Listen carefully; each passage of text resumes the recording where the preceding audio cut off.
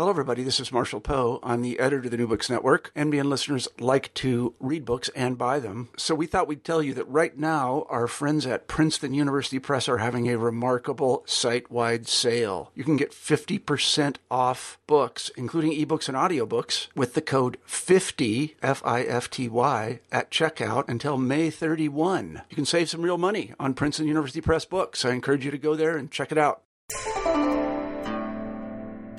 Hi there, welcome to New Books in East Asian Studies. I'm your host, Carla Nappi. I just spoke with Amy Stanley about her book, Selling Women, Prostitution, Markets, and the Household in Early Modern Japan. And this is a great book that just came out this year, 2012, with the University of California Press. Now, it was really a pleasure to talk with Amy about this book, and Hi there, welcome to New Books in East Asian Studies. I'm your host, Carla Nappi.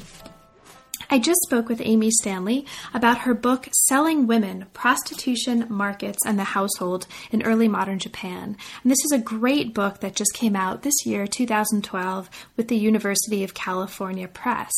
Now, it was really a pleasure to talk with Amy about this book, and it was also sincerely and truly a pleasure to read the book. This is one of those books that is so elegantly and clearly written and argued that it hits that sweet spot that makes it understandable, compelling, surprising in productive ways, and really fluid to follow for not just specialists in the field, but also for readers from other fields, for interested non-academic readers, and for students at all levels. It's really a very powerful and very successful book that way. Now, this is a book that looks at the sort of changing spaces and changing geographies of prostitution in Tokugawa, Japan. And by spaces and geographies, I mean both physical, administrative, institutional, and also sort of spaces of the page, spaces of the household. It's a book that not just presents a set of very interesting arguments, but also, I think, very effectively urges us to rethink some basic categories and basic concepts that we may think we understand, and that this really interesting set of case studies is enough to compel us, I think, to rethink. And these are institutions and concepts like marriage, like prostitution, and many others aside from that. We had a great time talking. It was really a pleasure, and I hope you enjoy. Hi, Amy. Hi. Welcome to New Books in East Asian Studies. Thanks so much for joining us today. Oh, thank you for having me on.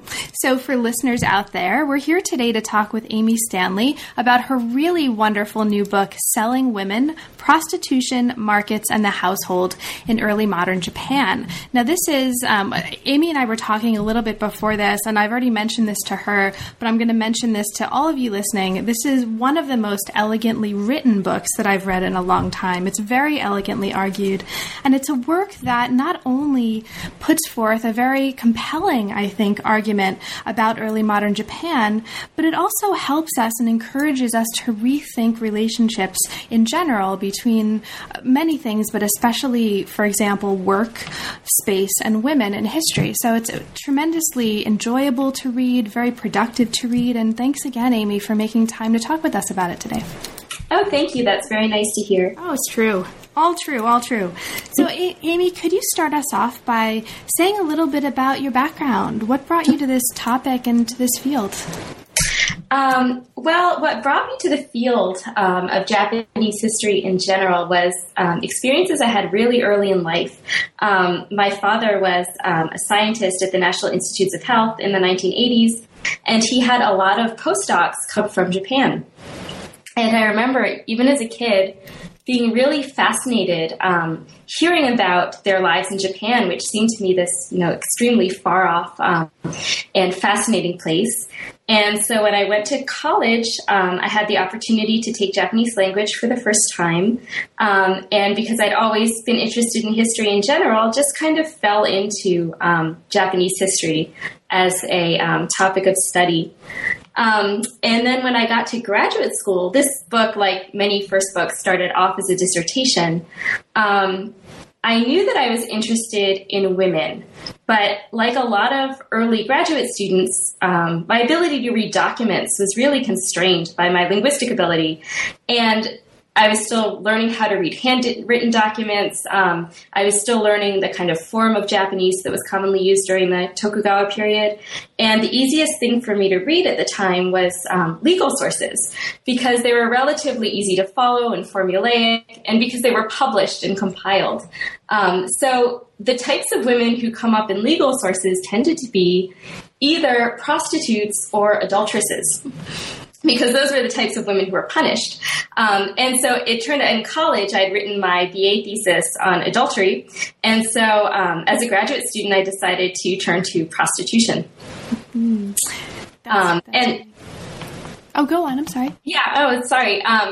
So I was just going to say that, so I started reading all this stuff about prostitution in criminal records, and then turned to the secondary literature on prostitution in Tokugawa, Japan. And it's a robust literature, and it tends to be from the viewpoint of cultural history, because the so-called pleasure quarter, which I always put in quotation marks, that is enclosed brothel districts in most famously Yoshiwara and Edo, were sites of cultural production. And I started to realize that the image of prostitution that I was seeing in the secondary literature really didn't match up with what I was seeing in the legal records, and that became the impetus to explore this topic further.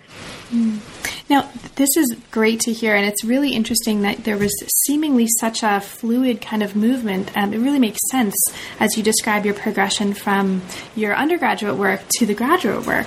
Now, of course, this also progressed into this wonderful book that we have that we're talking about today. And this is one of the kinds of transformations that is particularly difficult for a lot of people, at least conceptually when they're graduate students, and then certainly when a lot of us are junior professors.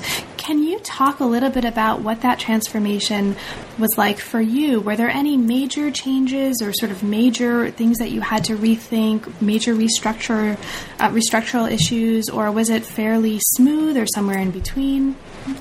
It was a major transformation. I always say to my colleagues that a lot of times people talk about, polishing a dissertation or tinkering with it.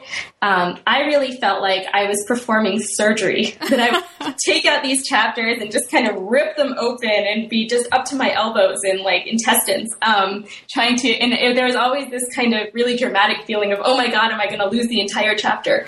So yes, it was a very difficult, and emotionally involved process for me. There was a lot of stuff that I ended up changing and completely restructuring. A lot of that was due to really good advice that I got. One of the really terrible things that happened for me from the transition from graduate school to being an assistant professor is that my dissertation advisor, Hal Bolitho, got really ill and had to resign. He died a few years ago. And so with that, I was really in many ways adrift. And so what I did is I sent the dissertation to two really great scholars in my field, and they very generously offered to read it and gave me all sorts of comments, which was wonderful. And also my senior colleagues here at Northwestern, especially Laura Heim, who's in modern Japanese history, read it and gave me feedback. And this started to give me a sense of what I needed to change and which direction I might want to go in. The hardest thing, well, there were two things that I really needed to change. One was that because of the way my dissertation was structured, which was that every chapter addressed a different place on the Japanese archipelago, I had a very good sense of change over space, but I was lacking the kind of overall arc, the change over time. And that is something that I had to get clear in my own mind, and that I also had to kind of deal with the problem of how to keep moving from place to place, and also bring the reader along on this journey from the 17th century to the mid-19th century.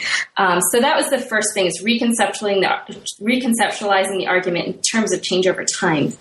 The second was that I really had to think about some of the issues that had confronted me when I was giving talks to history departments on the job market that hadn't really occurred to me as much when I was in an East Asian languages and civilizations context. And the main issue there was the problem of stigmatization of prostitutes. Mm-hmm. Because I had come from a field in which I kind of took it for granted that promiscuity, that is, a woman having sex with multiple men, was not a major object of condemnation, as long as the woman was a commoner, not a samurai. There were status issues there too. But this is something that people from European and American history found really fascinating.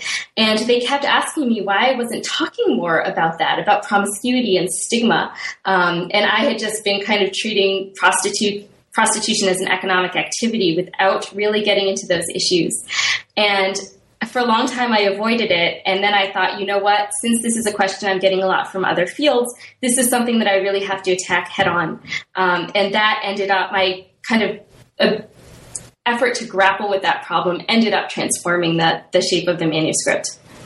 That's so interesting to hear about, because there really is a point kind of late in the book where suddenly there's this aha moment for the reader, right? And you lead us through, and we'll get to this in the course of our conversation. So listeners, fear not. We'll get to this point, but it really is just so elegantly worked into the argument when you do, as a reader, reach this point where suddenly, okay, now we have the emergence of this kind of stigma attached to this work, but it's not because of the promiscuity issue, right? It has everything to do with these larger arguments about sort of economic and social development over time and how these are contextualized in very particular ways. And so brava, actually, because I think the reworking clearly created a really elegant argument. So this is, as you mentioned, a book about prostitution.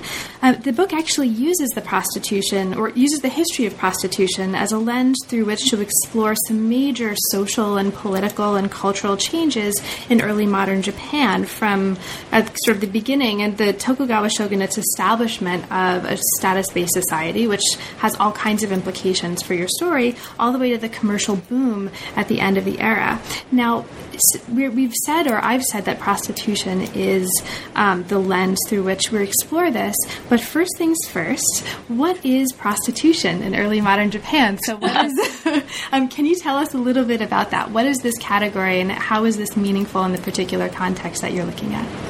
Right. So prostitution turns out to be very difficult to define, because if you just define it as selling sex, you get into all sorts of problems about, well, what if a woman has sex with a man and then receives a gift? And that was very common, for example, in the medieval economy. Or what about, as some radical feminist theorists once opined, is marriage in fact a form of prostitution if a woman receives the benefits of a man's labor because she's entered into a sexual relationship with him? And then there is the question of, is prostitution really a coherent category at all? And some people have said that, women who call themselves prostitutes or are called prostitutes are actually engaged in a variety of different types of labor, and they don't really have much in common with each other. So one of my problems in reconceptualizing the manuscript was, how am I going to define prostitution and who counts as a prostitute? So what I came up with was the idea that prostitution was the exchange of sex or sexual services in general, because, of course, sex encompasses a wide variety of activities, for cash payment.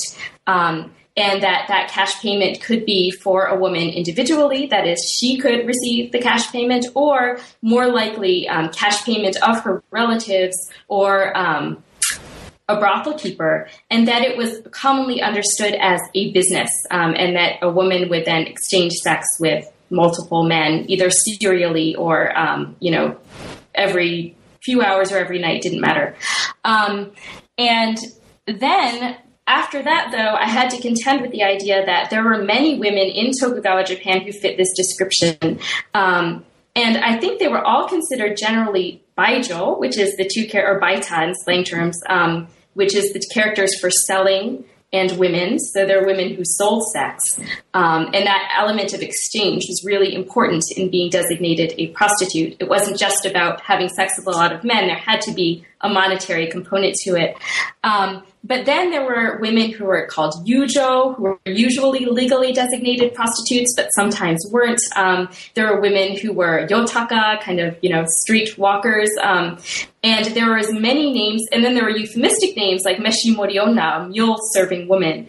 And then I had to decide, did all those women belong within the same category, occupational category of prostitution? And I decided that they did.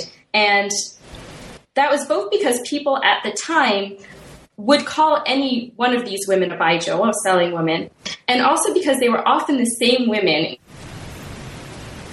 or later in their careers, so that someone who started out as a yujo, a high-class prostitute in the so-called pleasure quarter of Yoshiwara, could then end up as a goke, a widow, selling sex as an independent operator in Niigata. And so this was a profession in which there was kind of a life cycle.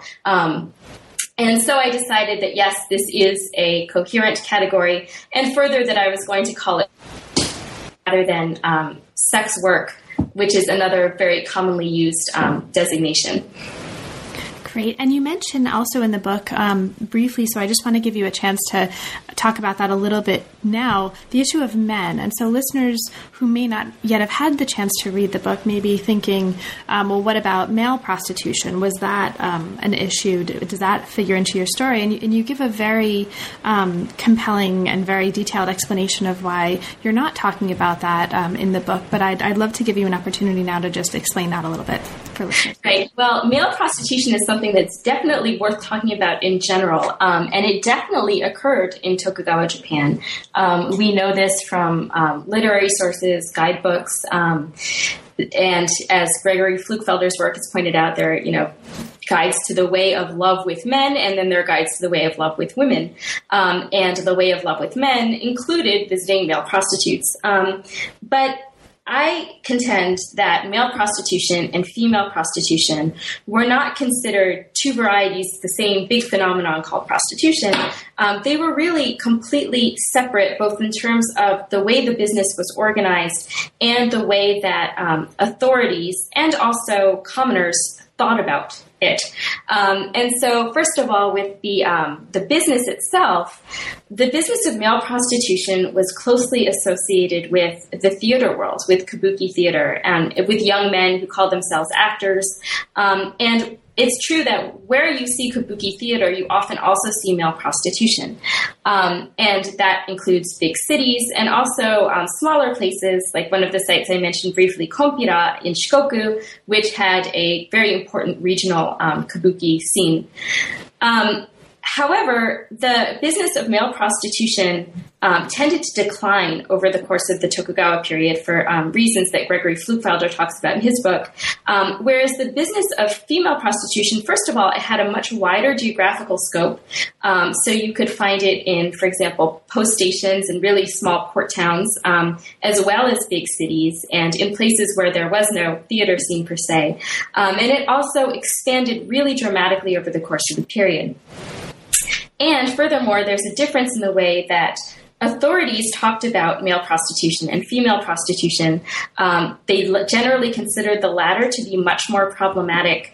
And in fact, when they talk about illegal prostitution, they are much more interested in sanctioning women who sell sex outside, the officially designated frameworks than they are in sanctioning men. So that was my justification for treating them separately. But I really think that it is a topic that's worth pursuing, and I would love to read a book about it if someone out there wants to write one. Great. Thank you.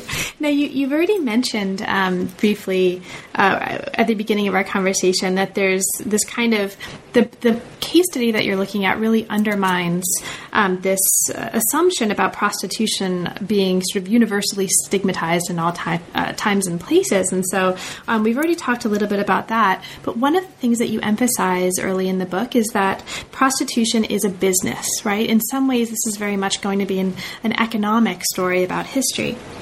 Now, what I want to move to a little bit now is one of the most fascinating for me as a historian aspects of the book, and there are many of them, and that's the use of sources and your use of documents in here. We'll get to this when we look at later chapters, but there's so many really fascinating contracts and diaries and scraps of paper recording interviews and things that you, I think, gift us with in the book. They're fascinating to read about. But more generally, can you talk a little bit about the kind of research that you had to do in order to get a sense of the economic impact of something like prostitution, which is, as you just mentioned, it's about sort of measuring a geographic scope, right? And it's about sort of getting a sense of the spread over space and number of women employed. So how were you able to do that with the kinds of source base that you had? And was this a kind of question that emerged out of sources that you were getting interested in anyway? Or did you have to do any kind of special digging to try to get a sense of how to measure this in economic terms? Yes, there was a lot of special digging.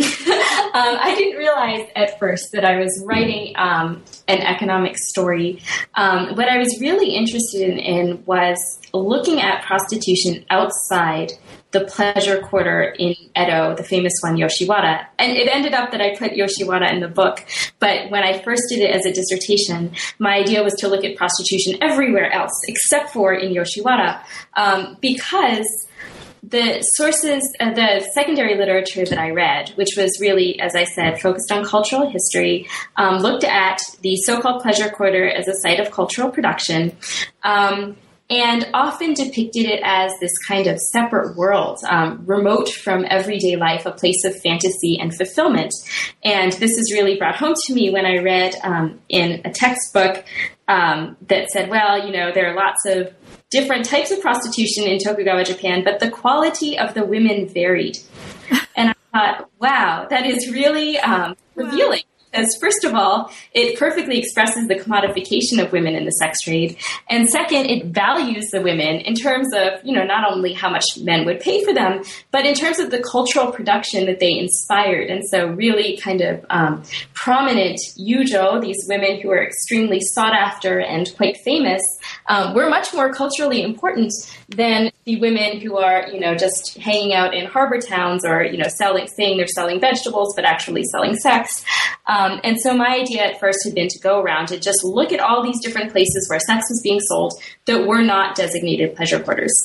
And then, though, as I started looking, I realized, first of all, that these women are very much integrated into everyday life in the places where they're working, that people don't think of them as a species apart, or they don't think of the places where they work as these kind of distant and fantastic realms, but, just the brothel down the street. And I also found that they were really economically important in these smaller places where they were working. So one of my sites is a place where at one point 30% of the population of this very small harbor town consisted of prostitutes. And it was so important to the town's economy that even when a brothel keeper did something wrong, the officials in charge decided they couldn't shut down the brothel because it would have an adverse impact on the town itself. So I had that kind of impressionistic evidence of brothels' economic importance, and trying to put numbers on it was really, really difficult, because people had all sorts of incentives to falsify their numbers. Brothel keepers did not want to admit how many prostitutes they employed or how much they made, because in many cases, brothels were taxed on that basis. And so there's all sorts of double bookkeeping going on. And so a lot of the times, if you can count, 1,000 prostitutes in a post station, you don't know whether there are 1,000 prostitutes or 1,500 prostitutes or 5,000 prostitutes. And so the numbers part was very difficult. And I just tried to look at as many different types of sources as possible. And that led to digging in some unusual places. Great. Now, before I sort of ask you more specific questions about the chapters, one of the things that was really striking to me was your use of, or your mentioning of Joan Scott's work early in the book, right? You mention, in particular, her words in the intro, politics constructs gender and gender constructs politics, and this is something that's very much recurs as a theme throughout the study. Now, Scott's work also comes up later on. So what I wanted to ask you is, Scott's work is clearly influential in the way you've been thinking about this book. Are there other scholars or are there other kind of people working on either this topic or related topics or nothing having to do with this topic who were especially formative or whose work was especially formative in the way that you conceived and wrote the project? I came to the realization that Scott's work was important surprisingly late in the process, which is interesting because often historians of women and gender, they go to Joan Scott first because she's been so influential. And it was really only as I was rewriting and thinking about the Tokugawa status system as a gendered order that came to mind. And I have to actually credit my colleague Melissa Macaulay there in Chinese history who said, you're really talking about the same thing that Joan Scott's talking about. The other scholars who've been really influential are other people working on prostitution in other areas of the world. Of course, Judith Walkowitz, although my approach is really not very much like hers, and particularly Louise White, who worked on prostitution in Nairobi. She really was one of the first people to address prostitution as an economic activity, not as promiscuity, but as a business in which the exchange of money was really important. My work differs from hers in a few different ways, but that was very influential, as was reading Ruth Mazo-Karas's book about prostitution in medieval Europe, because she found that what defined a prostitute was sexual behavior, and that any woman who was kind of out of the control of a man who had sex on her own terms or had a lot of sex with different men could be considered a prostitute whether or not she was exchanging money. And I thought, wow, the situation in Tokugawa Japan is just completely different from that. And so it was influential in helping me think it through in that way too. Great, thank you. So now let's actually get into the main event. The book is set up in a series of 2 parts, and each one of these parts deals with a somewhat different set of issues, although it's related and there's clearly a progression, and it includes a series of case studies or local studies embodied in the chapters within the part. So part 1 of the book concentrates on the first 2 centuries of Tokugawa rule, and this is about regulation and the logic of the household. This is one of the major arguments here, is that the Tokugawa system transformed women from property held by their household heads into female subjects of the state. And this is crucial, and we'll sort of see in the other end of the book how this starts kind of coming apart and what the consequences are for women, for prostitution, for the way we understand the relationship of these things. Now, the first chapter in this part 1 opens in one of the many really fascinating localities that you give us here, and this is a mining town of Ine Ginzan, a city in the early 17th century. Can you describe for our listeners of what's important about this town and just kind of set the stage for us? Where are we here when we're in this story in Ine Ginzan? So Ine is a mining town in the very wild northeastern part of Japan in what is now Akita Prefecture. It was a frontier of sorts. They had only struck silver there just at the very, very beginning of the Tokugawa period. And because this was an era of castle town building, of kind of fortification, of kind of setting up a new political order, that silver became very important in paying for all this new construction. And so this silver town, which is really in the middle of nowhere in the mountains, in a place that was still really plagued by bandits, hadn't really fully been pacified, grew really quickly in the early 17th century. And it attracted people from all over the realm. There are people there from just kind of these very far-flung corners of Japan, all kind of attracted by the promise of money during the silver boom.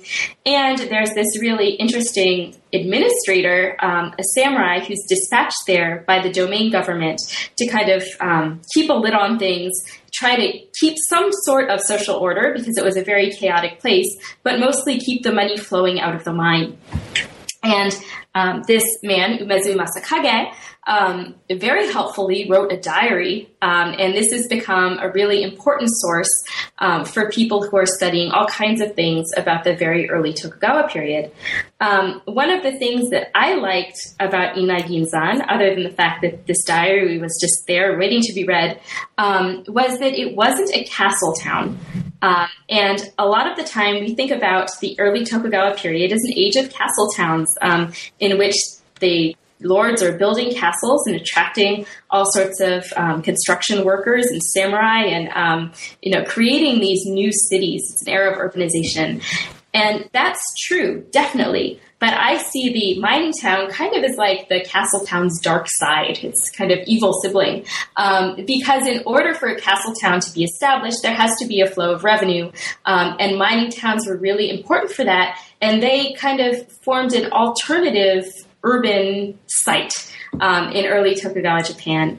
And so I was interested in the diary, in the idea that there are other kinds of cities in early Tokugawa Japan, and in the fact that what I found in this diary was not at all what I'd expected to see in the first years of the Tokugawa period, where you're expecting to see more and more order, a movement toward order and, containment of prostitutes and putting together of status categories and, making sure that people follow the law. And instead, what I found was more or less chaos. But it was a chaos that it actually did have a logic to it. And the logic was just make as much money for the domain as possible.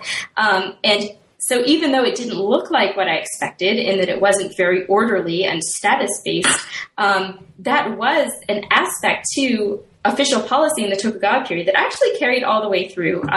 Shogunal officials and domain officials, samurai of all kinds, were really interested in how much money they could make from the sex trade, in addition to the regulation of the sex trade, and the balance of what their priority was changed over time. Great, thank you. And I was actually going to ask you about this diary, so I'm so glad you're talking about it.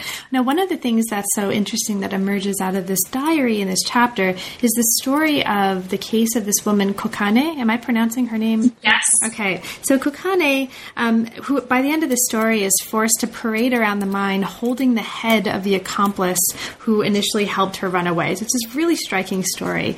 One of the notable things about her, though, and the reason why she's so important to this chapter is that she's simultaneously a wife and a prostitute. And this gets us to a question about, it's one of the really interesting things that came up for me when reading this. And it's another way of the many ways that I think your book really encourages us to rethink some basic categories that we might take for granted. And in this case, Kokane and this larger context she's embedded in asks us to rethink how we understand what a wife is. So what in this context, if you would talk a little bit about what was marriage in this context and how was that important to the way the story plays out? Well, that is a really difficult question because marriage was not clearly defined. You don't have a central authority, say the church, telling you that these people are married and these people are not. And so the diary uses kind of consistent language to talk about women who are married. They are tsuma, they are wives, and their husbands, who are usually called their kind of true men, not their masters, their shujin, but they're real men. And then their lovers, if they commit adultery, are called their maotoko, they're in between men. And there's a really rich literature about the changing definition of marriage and the kind of contingent definition of marriage in the medieval period that Hitomi Tonomura has done work on. And what I found in Inai, in the case of Inai, is that at least the way Umezu Masakage, the official defined marriage, it was a situation in which the wife was obligated to remain monogamous, but not entitled to. So she could not, for example, commit adultery with another man if she was married. But on the other hand, if her husband required her to go work in a brothel or he wanted to sell her to other men, she was not able to, she had no recourse. So that's why I say she's obligated to be monogamous, but not necessarily entitled. However, from reading into the diary and looking at what the women said when they brought complaints to Mezumasa Kage about their husbands, it seemed to me that the women were trying to argue something different, and that was that because they were married, they were both obligated and entitled to remain monogamous, and that a husband who rented them out to other men for sex or kind of, sold them to a brothel or, even indentured them to another man for an unspecified period of time, that those husbands had lost their marital claim. And so I think of this as a place in a time when the idea of marriage is being kind of negotiated between the people involved in it, the women involved in it, and the magistrate. Great. Now, from this really fascinating case study and this very particular locality, we move in the next two chapters to very different sorts of locality, and these are major shogunal cities of Edo and Nagasaki. Now, chapters 2 and 3 concentrate on these major urban centers and show how the Tokugawa legal order, when sort of at its prime, actually separated prostitutes from other kinds of women, but at the same time that separation gave prostitutes a platform to kind of agitate for benevolence and agitate on their own behalf for certain kinds of protections. Okay. Now, Chapter 2 looks at Edo, the capital city, and this gets us to this space, I think, that you mentioned early in our conversation. This was the emergence, which is a really, really interesting case study here, the emergence of a new kind of urban space that was actually devoted to sort of setting off a special space for prostitution, right, for sex work. Can you talk about this this phenomenon here and this sort of carving out of a new space and a separate space for sex work, and how that was involved in really kind of an emerging category of prostitution itself? Right. So the idea that prostitution should be restricted to one quarter and that prostitution outside of that quarter is illegal was something that actually had been developed during the time of Hideyoshi. So really before the Tokugawa shogunate, Hideyoshi had conducted that experiment in the city of Kyoto. And then in Edo, which is the shogunal capital, during the beginning of the Tokugawa period, there is a similar space designated for prostitution, Yoshiwara, and it's walled in. And prostitution outside of that quarter is deemed illegal. Now, what I think is really interesting about this and worth highlighting is the fact that this is not a case of the shogunate imposing this on the commoner population. This is a case of brothel keepers themselves wanting to have a monopoly. So brothel keepers in one area proposed this to the shogunate, and in fact were initially rejected and then proposed it again because they thought that it would be good for their business.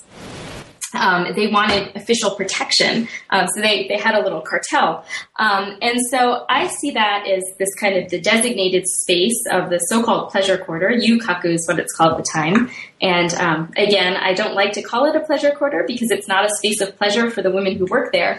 But in any case, it is the result of a kind of convergence of interests between the shogunate, which wants to limit the kind of violence and social disorder that can be associated with prostitution, and which always has an interest in organizing urban space based on occupation, and the interests of brothel keepers themselves, or at least brothel keepers who are in this exclusive group. But I don't think that logic really survives very long. And so what I trace in the Edo chapter is a kind of policy of containment, which I just talked about, and how that changed to a policy of designating prostitutes based on their status and not necessarily their residence inside or outside the designated quarter. And what I think is really crucial there is the institution of the contract. Mm-hmm. The indenture contract, so that basically what ends up happening is there's prostitution all over Edo, not just in Yoshiwara, and that brothel keepers in Yoshiwara pretty soon figure out that actually their monopoly is not that important. What's really important is having access to this really wide network of procurers who and other brothel keepers in other areas, and that they can expand their influence much better if they're not limited to one particular space. And we see all sorts of examples of brothel keepers inside Yoshiwara having very close relationships, or even being the same people as brothel keepers outside Yoshiwara.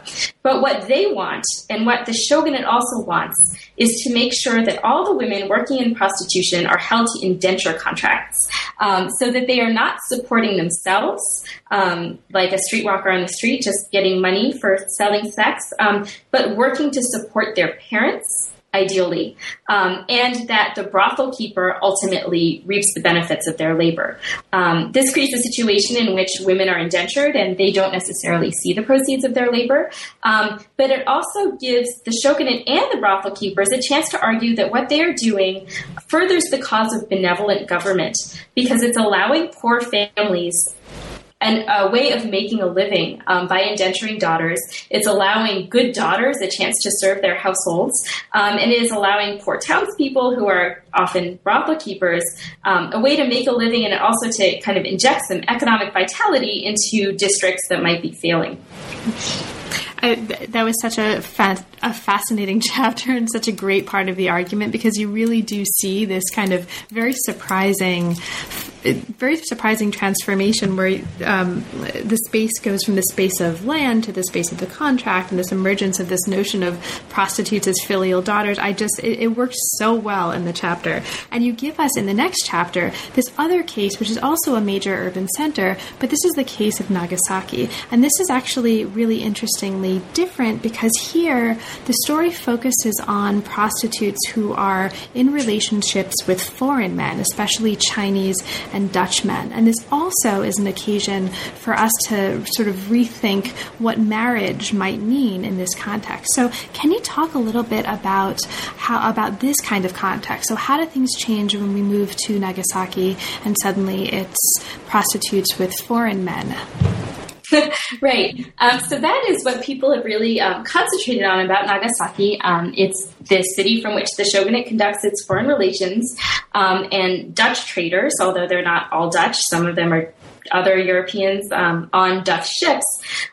There are actually other Asians on Dutch ships as well. They are restricted to an island called Dejima in Nagasaki Harbor, and they are not allowed to leave except for under intense supervision. But and they're also not allowed to bring their wives with them. They're not allowed to kind of establish a permanent settlement. But apparently the shogunate thought it would just be going a step too far to deny them the opportunity to have sex with women.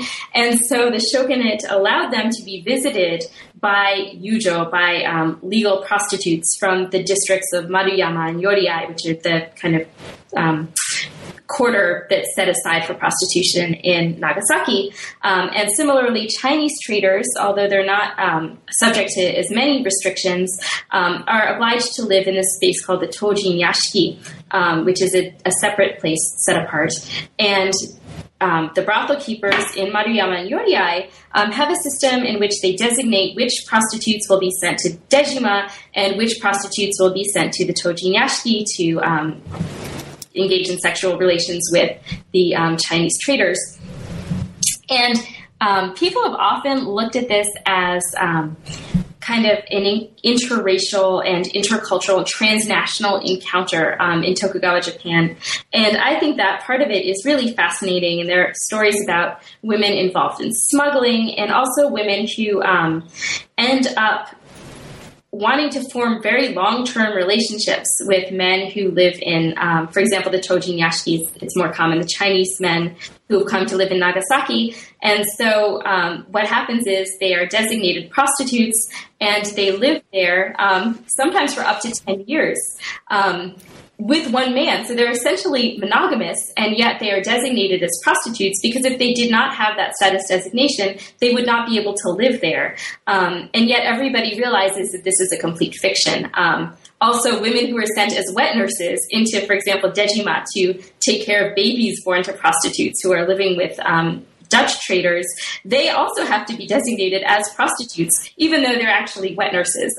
So it's example of how status is malleable. But it also, the part of it that really appealed to me is that there is this criminal record in Nagasaki, the Nagasaki Hankacho, which deals with all different types of crime, but which often talks about prostitutes because they were so often involved in smuggling. For obvious reasons, they could come and go from these designated quarters, and they would, put ginseng under their hair and, put silk under their kimonos, and they had all sorts of ingenious ways of smuggling. But what was interesting to me about what these records revealed was how close these women remained to their families, their natal families, who resided always, because of the way the system was set up, in other areas of Nagasaki, so geographically close by. And so one of the things I looked at is how women were filial daughters or behaved as filial daughters or had their parents say that they were filial daughters, and that this became a way for them to either resist the brothel keeper's authority or to transition out of prostitution and into marriage with a Japanese man. Great. Now, this set of case studies closes up the first part of the book and moves us to part 2 of the book, which also shifts our focus geographically to provincial ports, pilgrimage sites, and post stations in the late 18th and 19th centuries. And here we see a shift, or you I think compellingly argue for a shift from a regulatory regime based on kind of logic of the household, I think is the way you put it, to a regime based on the logic of the market. Okay. And one of the really striking things that we see here is a kind of set of ways that the geography of the story of prostitution really changes. There's really a transformation here. And as you argue here, it's related to a lot of things, but in part related to this kind of emergence of a new culture of travel.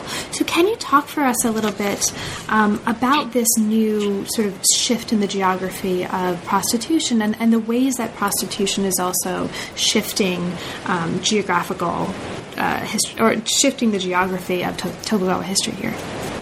Right. So in the late Tokugawa period, starting from probably the mid-18th century, you see really a huge increase in market activity. It starts in the big cities and it enters the countryside, and that means commercial agriculture. It also means proto-industrialization.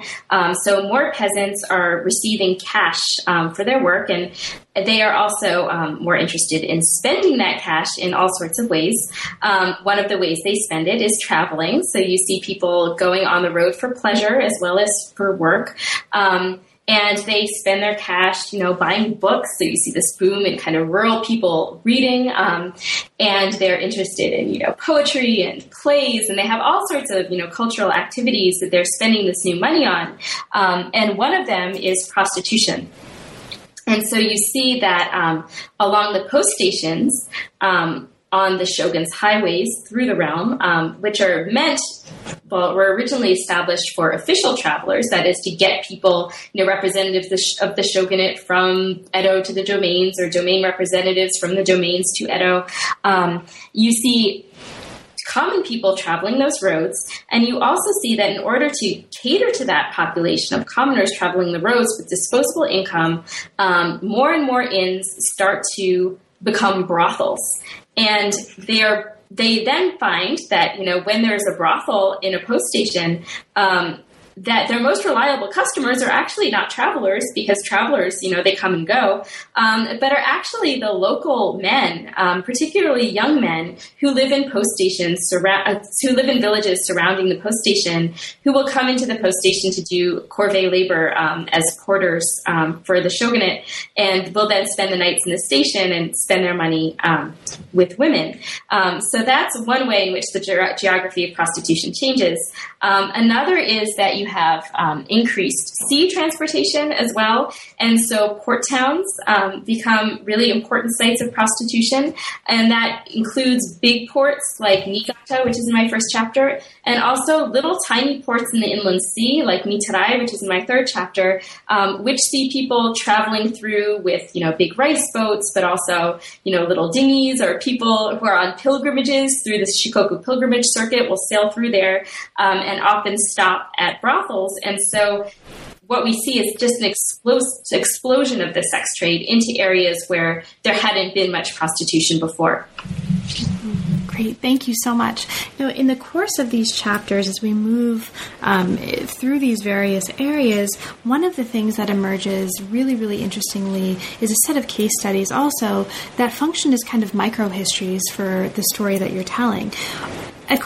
In addition to, or along with this change in the kind of booming market culture that's transforming the geographies of prostitution, the social status and the kind of recourse and the sort of understanding of prostitutes as individuals, as subjects, also transforms. And sort of ironically, as you argue here, this discourse that may have been understood by other historians, other people, sort of commonly as this sort of liberation, right, as you go through to the end of this period with the rise of commercialization for women, actually serves to not be so liberating for a lot of women in this story.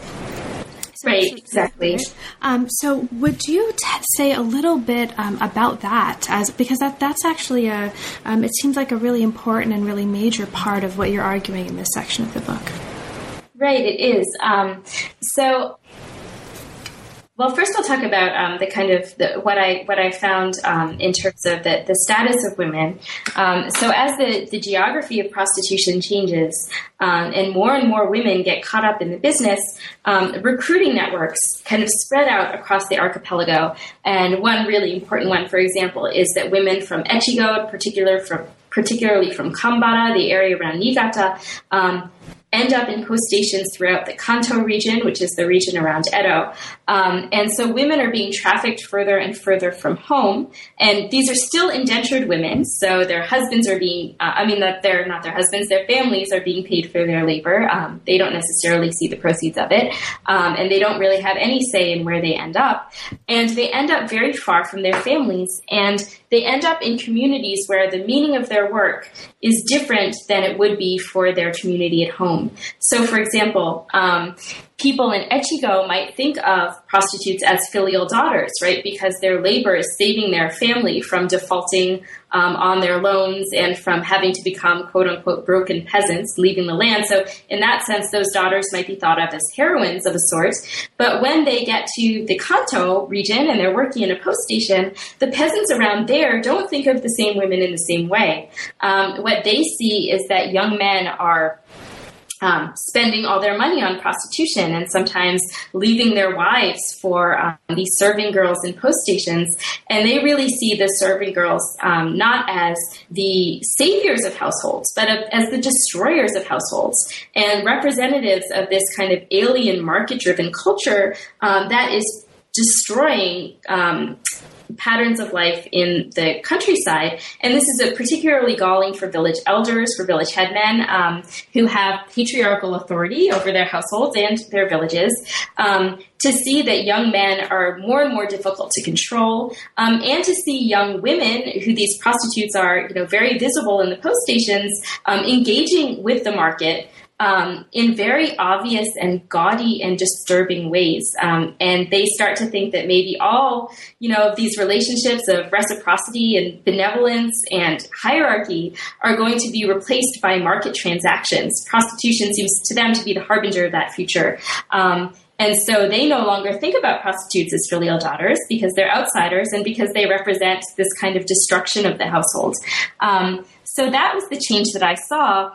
But then to go ahead and think about it from the perspective of the women who are working in the business, these are women who sometimes, they don't all have the same experience. So sometimes a woman, for example, will be trafficked from Echigo, end up in a Kanto post station, get bought out of prostitution, end up being a peasant woman in a slightly better situation than the one she started out in. And so prostitution is a form of social mobility for them. But for others, once they ended up in these places that were far from home, they didn't have much recourse. If, say, a brothel keeper abused them, they couldn't use their status as filial daughters as a platform from which to appeal to local authorities.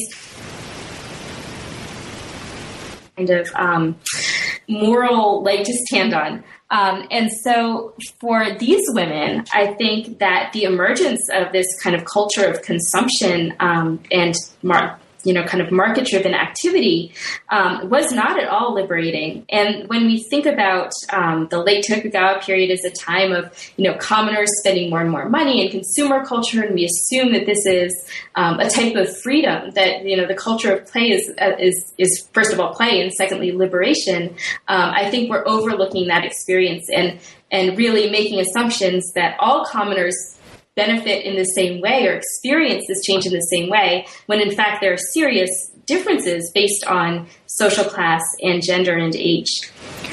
In fact, one of the points that you make, I think, very elegantly in this, in the last chapter of the book, or rather the last body chapter, the sixth chapter, is that you make a point that the attention paid to the freedom of prostitutes and to their will in this period, this later period, actually has what might seem to be a paradoxical effect. They were actually most empowered when they were not asserting their agency. And the microhistorical account that you give us in this chapter to demonstrate this and take us through this process is this really wonderful account of a prostitute named Tora and her kind of story in this context. So as the penultimate thing that I want to ask you about in the time that we have left, can you, for listeners, introduce Tora for us and sort of who was she and why was she so important in helping you argue for these changes in this chapter?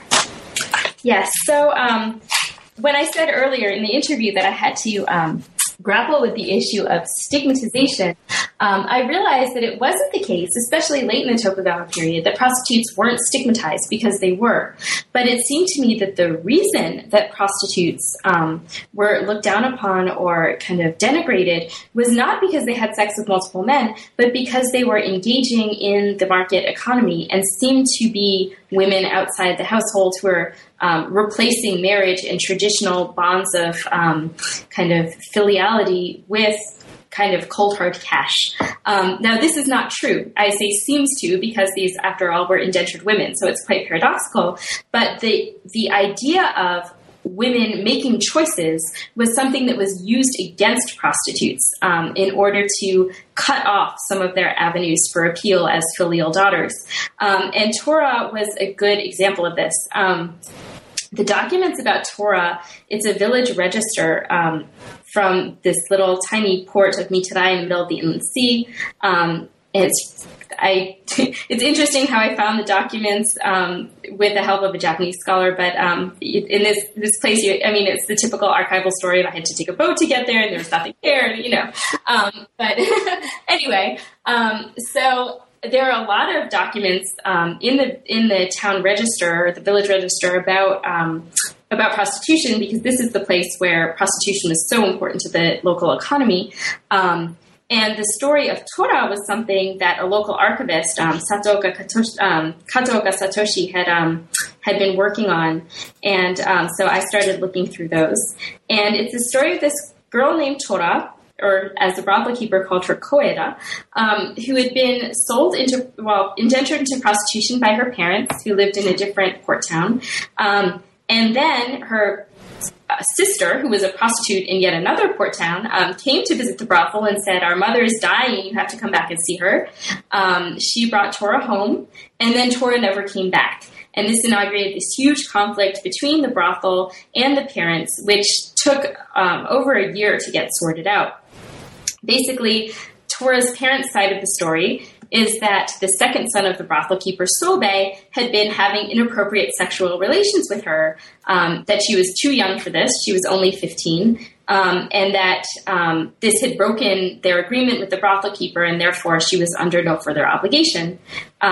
This is kind of ironic, considering that, after all, these are the same parents who had indentured her to a brothel. And it turns out that while they had her in custody, they were, in fact, selling her to other people and then trying to indenture her to a different brothel elsewhere.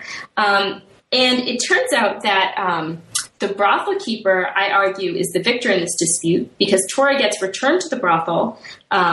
The condition is that she marries the second son, who is the one who had been inappropriately having sexual relations with her. And it's the way that the brothel keeper gets her back. Well, first of all, they send a bunch of outcasts to kidnap her, which is another interesting part of the story. But the way that this proceeds in mediation with a different set of village officials is that Tora is encouraged to take responsibility for her actions. She is, at this point, in the custody of these threatening gangster-like outcasts who are really, I think, controlling her testimony. And what she says is, it's all my fault. I was the one who, forced myself on Sobe, the second son. And, it was because of my wickedness that this occurred, and I feel terrible about it. And the village officials who are sent in to be mediators take this at face value, and they say she's a wicked sort. Because she, was a lustful woman, and they accept that she is responsible, and they return her to the brothel keeper under the condition that she marries the second son. And so to me, it was this kind of replacement of the narrative of the filial daughter who has no will of her own but just works to preserve her household, with a narrative about a wicked and, in this case, lustful woman who's looking out for her own advantage. Great. Now this also gets us to the last thing that I want to ask you before we wrap up and kind of look to the future. Now, this is something that you brought up at the very beginning of the book, is something that I want to kind of close at least this part of our conversation with, because it speaks to this issue of dealing with Tora as a character, as a figure, as a voice. You mentioned early in the book the issue of capturing or representing the voices of the prostitutes themselves. Can you talk a little bit about the challenges of doing that in the context of this work, and about how that issue may have informed the way you approach this topic and may have informed your work in the book? Right. So traditionally, that's been a preoccupation of women's history. It's trying to kind of recapture the voices of women. But it is a very problematic endeavor because these so-called voices are never unmediated. And Gail Hirschadder has done really great work on that in the case of Chinese prostitution.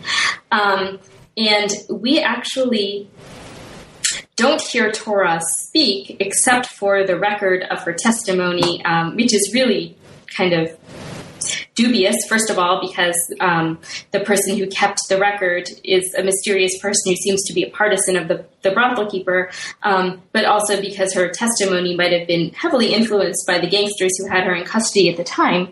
And the other instance of a prostitute whose quote-unquote voice we hear is a woman named Tatsu, who's a Beshimoriona serving girl at a station along the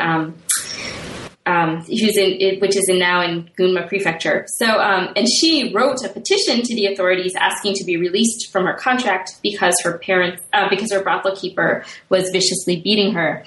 And this is definitely, this is her voice, and she's certainly asserting herself in a way that we might, celebrate, but it is a very problematic form of self-assertion because the only reason she is writing her own petition is because there is no one to speak for her. She's far away from her parents, and she even mentions, my father can't do this for me because he's back in Echigo province. And so I kind of think that, recovering voices is interesting, but I think it's not really possible. You can't get a transparent idea of what these voices were like. And also, when you see what looks like a really empowering assertion of agency and raising of one's voice, it actually ends up being an act of desperation. And that's why I said that women were often most empowered when they were not speaking for themselves, but relying on parents to speak for them, because the parents could more effectively deploy the filial daughter trope. Excellent. Thank you so much. Well, Amy, there's so much more we could talk about in the context of this book, but unfortunately, I don't want to keep you for another 5 hours. Well, I'd love to, but, people need to have dinner and that sort of thing. Right. So is there anything about the book that we didn't have a chance to talk about, but that you'd like to mention, especially for listeners who may not yet have had the opportunity to read it? I think that just about covers it, really. Okay. Well, I will say for listeners too, in addition to these larger issues that we talked about, there are very, very elegantly and clearly worked out arguments and discussions in here about space, about the relationship of sort of market values and social values. There are lots and lots of stories and lots of accounts that emerge out of these documents that you have that make for really, really excellent reading. So congratulations. And now that this book is out, what's occupying you? What's next for you? What's inspiring you right now in terms of your next project or what you're thinking about? Well, like a lot of people at this stage, I'm kind of caught between two different things. One is a history of Kyoto during the Meiji Restoration, from about 1860 to 1880, from the perspective of townspeople who lived through the violence of the Restoration and then kind of rebuilt the city because the emperor moved in 1868 to be very modern and enlightened. So it's the kind of story of Japanese enlightenment that is not based on Tokyo, which everybody expects, but based on Kyoto, and which starts earlier in the Tokugawa period. And the other, which is really more in line with this project, is a microhistory. It's about a woman named Tsuneno from a little village in Echigo province. She's the daughter of a temple. She gets married twice. She gets divorced twice. She runs away to Edo. She falls into the gangster. She gets married again, gets divorced again, gets married again to a samurai who's in the service of a very famous Edo city magistrate named Toyama Kinshiro. And it is kind of a project of retracing her life and the changing nature of the Tokugawa household through the letters that she exchanged with her parents. Well, they both sound great, and we'll definitely check back in once those are out. And thank you so much, though, in the meantime, for taking the time and for giving us such a great book. Thanks so much. Oh, great. Thanks. Thanks for having me on. My pleasure. You've been listening to New Books in East Asian Studies. Thanks so much for being with us today, and we'll see you again next time.